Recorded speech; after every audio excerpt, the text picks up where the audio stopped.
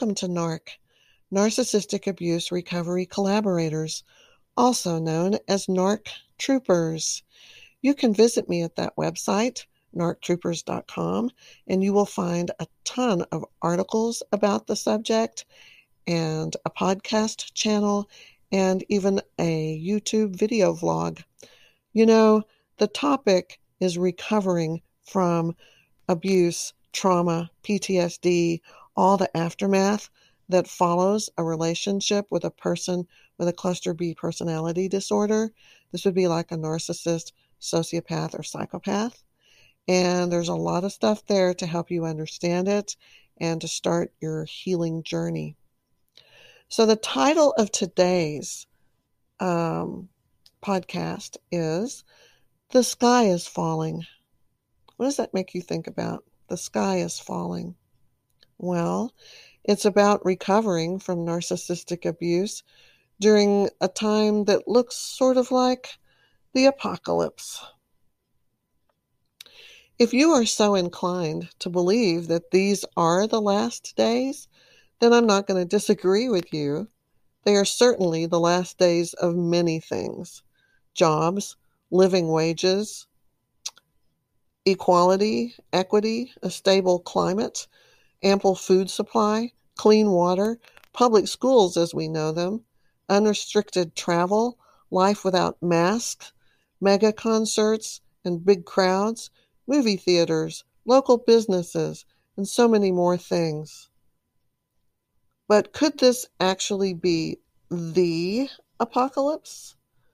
Well, I guess anything is possible. I mean, look around. Something is happening, that's for sure. And life as we knew it, well, it's never going to be the same. But like recovery from relationship abuse, you must live in the day and plan for the future. Glancing back with any mushy, sentimental feelings of loss or ennui, well, that's just not allowed. Keep moving. Keep putting those feet one after another. Don't dare look back or wax nostalgic. So how do we manage to get off the ground, to dust ourselves off and survive the day when it takes everything you've got just to muster one little mustard seed speck of faith or hope? You have been annihilated by a disordered partner who could not be human enough or healthy enough to love you. Many days, you pull the blankets over your head and wish for the end of the world to hurry up and get here to deliver you from the agonizing task of healing what has been an existential extinction event and crisis of identity and purpose. It's like all those things. Bring it on, you say. Make it quick. No lengthy pandemic. No mass famine or pestilence. And please, no bloody oceans or swarms of locusts. Just a quick meteor or comet crashing into the earth, and then in an instant, game over. Most of you who are still punch drunk from that final blow when they discarded you, don't even sweat the small stuff like the continuation of the human race. It had a good run. Nothing lasts forever. So, I'm being sarcastic, of course, but the first thing that comes to mind that might serve the double purpose of helping you recover and at the same time helping others to find some way to get out there and do something to improve the situation for those who are less fortunate than them. Maybe I can be of service and offer a couple of things here. Well, first, you have to find something that matters to you. Take your pick of worthy causes. Heaven knows there's like a trillion different ways to make a difference and pitch in right now because there's so much need, so much suffering. Another way to get a grip on the reality of what has happened to you and what is happening in the world is to practice what I call radical acceptance. All good 12-step programs teach you this one. If you can't change it, accept it. And hopefully you'll know the difference between the lost causes and those that could actually benefit from your help and have some chance of turning things around. Henny Penny, remember her? Henny Penny was a very, very silly chicken. And what was the moral of that story? Trying to incite panic can result in opportunists like Foxy Woxy doing real harm. Let's say you are Henny and the narcopath is Foxy. It really depends on which version of the story you are using. When there is a happy ending, the moral is don't be a chicken, but be brave. But in other versions where the birds are eaten by the fox, it doesn't end so well. The fable could be interpreted with the message, it's like a warning not to believe everything you're told. Silly bird. Now, what would have happened to Henny Penny if she had been, if she had a support group of close friends and family to check in with? That brings me to the third thing you can do to recover from the narcissist, even as the world is burning to the ground all around you. You assemble your gaggle of geese, your flock of seagulls, whatever feathered friend you perceive yourself to be, and then you cluster up. You hunker down. There is power in numbers. That's an important thing to remember that might even save your life. There are many different ways to tackle recovery from the trauma-induced PTSD that often follows relationship abuse from a narcissist or psychopath. The challenge of creating a completely new self out of thin air after allowing your previous identity to be hijacked and destroyed, well, it's a daunting task for even the most resilient and self-actualized individual. The way they leave you is a nuclear event that leaves nothing but ashes in its wake. But for those of us unfortunate enough to be struggling with healing the grief and fear and confusion, it is further complicated by something that sort of looks like the apocalypse. Now, even if aren't really religious or anything like that, it doesn't matter because you have to consider these end of times scenarios that seem to be playing out all over the place, right? All over the world. It's still a perfect storm of many things happening simultaneously. And your recovery from this nightmare is only one of many pull the rug out from under you, kick your butt, and burn everything to the ground kind of moments. You have to admit, never in our lifetime have we faced so many life-ending, life-changing challenges and events. The global pandemic has claimed millions of lives over the past year, and actually, it's still rampant. In some places of the world more than others, but everywhere it's out of control. Europe is experiencing a surge, and the US has all these trigger-happy, impatient people just itching to pull the trigger on a complete reopening. Well, some countries don't even have the money or the resources to vaccinate their populations. There's going to be more variant mutations and surges as a consequence of all this recklessness and politically motivated and economically sanctioned choice to prioritize profit over people. The vaccine comes with problems. Yes, it is not effective for new mutations and variants, probably reduces the efficacy just really significantly. We're probably going to have to get boosters and vaccines every 6 months forever. Some people don't even have much protection from the vaccine if they're immunocompromised or have other things. Um, you know, these wheels of commerce just keep churning even when people are caught in those wheels and brought to their death. Think about that. Look around at what's happening. Add to the pandemic the racial turmoil that has been fueled to ignite and into a conflagration and inflamed to the point of riots and never-ending protests. That's all that was on TV last week was that trial of the police officer, with the George Floyd. In addition to Black Lives Matter, there's now a push to bring Asian hate crimes into the public eye. Where are the other groups, that should also be standing up and raising their fists and claiming their place in the spotlight?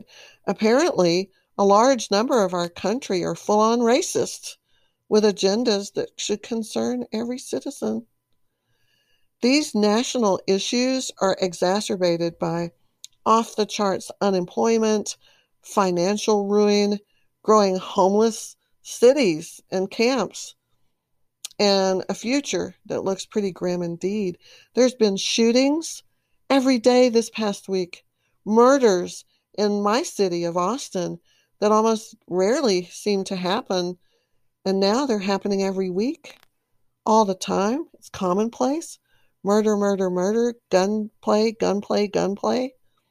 The local businesses are being devoured by the corporate world and the push to privatize everything, from prisons to public schools, everything privatized. That's what they want. For money, privatized for profit. If there are jobs, they offer starvation wages. There's pushback against having an increased minimum wage, and I get that. You demand $15 an hour, there's businesses that will shutter. There's jobs that will just be eliminated so that they can pay those left over that wage. So I get it. It's complicated. There's like no one clear-cut path. Training for professional careers has been interrupted by the pandemic, and the financial impact has had an effect on millions. I teach high school. My students don't know what to do and respond to this, how to prepare, what to do in college, whether they're even going to go to college. Last but not least, climate change. It's rapidly accelerating, which is going to bring more catastrophic extreme weather events, and eventually it's going to disrupt our ability to feed the planet. The sun's solar flares and disruptive changes are cooking us alive with radiation at levels never witnessed before. Wars are brewing across the globe. Terrorism is increasing, both at home. Yeah, domestic terror. It's a thing, and it's happening all over the world. Our culture has become corrupt and immoral and greedy and self-serving. Just the idea of morals, it seems more like a thing of the past, with only fuddy-duddies maintaining any sense of loyalty or fidelity or to anything except to themselves. They just don't have those qualities anymore. So many people. And then there's us. Enter the abused. Enter the discarded. Standing here all bloodied up. Maybe not even standing here, maybe just still lying on the ground, crawling around. There we are, this mangled, bloody bunch of tortured souls, that we're tortured.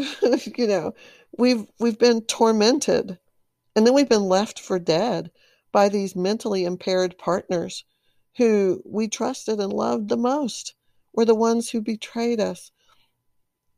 Then when you take into account the condition of the planet, the challenges that we all face, the way we seem to be crumbling from the inside out, it's difficult to raise your hand and say, help me, please, I'm hurt. It kind of feels like you're asking for assistance from something that pales in comparison to the current state of affairs in the world at large. It feels wrong to need triage or medical attention. It's like the world is at war on a number of fronts, and you're there with your own little war that's going on inside of you, and it's just not worthy of attention or energy right now. So it's just like, go have a seat, wait your turn. We'll get to you as soon as we can. Or maybe, how dare you ask for help right now when people are starving and dying and suffering the way they are? Yeah. If you're experiencing guilt or trying to minimize your own battle to survive, a word of caution. What has happened to you, this thing that most people don't understand or believe or take seriously, this thing is real. It is real, and it is an existential crisis of epic proportions. Just because the whole house is on fire doesn't mean that your pain from burning alive in those flames is less important than the whole house that's burning and everyone and everything else that is burning to the ground with you. It doesn't diminish your pain. The complete disintegration of your very essence of life, well, it's life-threatening. If you do not figure out how to save yourself, you could die. And there are many ways to die this kind of death that does not involve losing your pulse. There's a death at the bottom of a bottle of liquor, or at the tip of a needle, or in a bottle of pills. There's death in hopelessness and despair that causes you to give up and to give in. There is the death of your ability to love and be loved, to trust and to be vulnerable again. There is death of the life that you could have had if you could just get up, stand up, get on your feet, and get it for yourself. So yes, the world is in a terrible shape, and yes, it requires a lot of effort and creativity and determination and to problem solve in ways that are going to save us and allow the human race to continue. We are all in danger of an extinction level event. But the irony is that you, my dear sweet survivor, you have already lived through an extinction level event. They abused you, they discarded you, then they erased you and deleted you as if you never existed. So in conclusion, I would like to invoke the wisdom of Henny Penny. The sky, it really is falling right now. And your sky, your life and love and identity and sacred beliefs, they have already come crashing down all around you. If there is any possibility of a happy ending, the moral must be this. Don't be a chicken. Be brave. Accept that the sky has fallen, and then pick yourself up. Find some of your power and move forward with what grace you can summon. When you need mealtime inspiration, it's worth shopping Kroger, where you'll find over 30,000 mouth-watering choices that excite your inner foodie. And no matter what tasty choice you make, you'll enjoy our everyday low prices, plus extra ways to save, like digital coupons worth over $600 each week. You can also save up to $1 off per gallon at the pump with fuel points. More savings and more inspiring flavors make shopping Kroger worth it every time. Kroger, fresh for everyone. Fuel restrictions apply.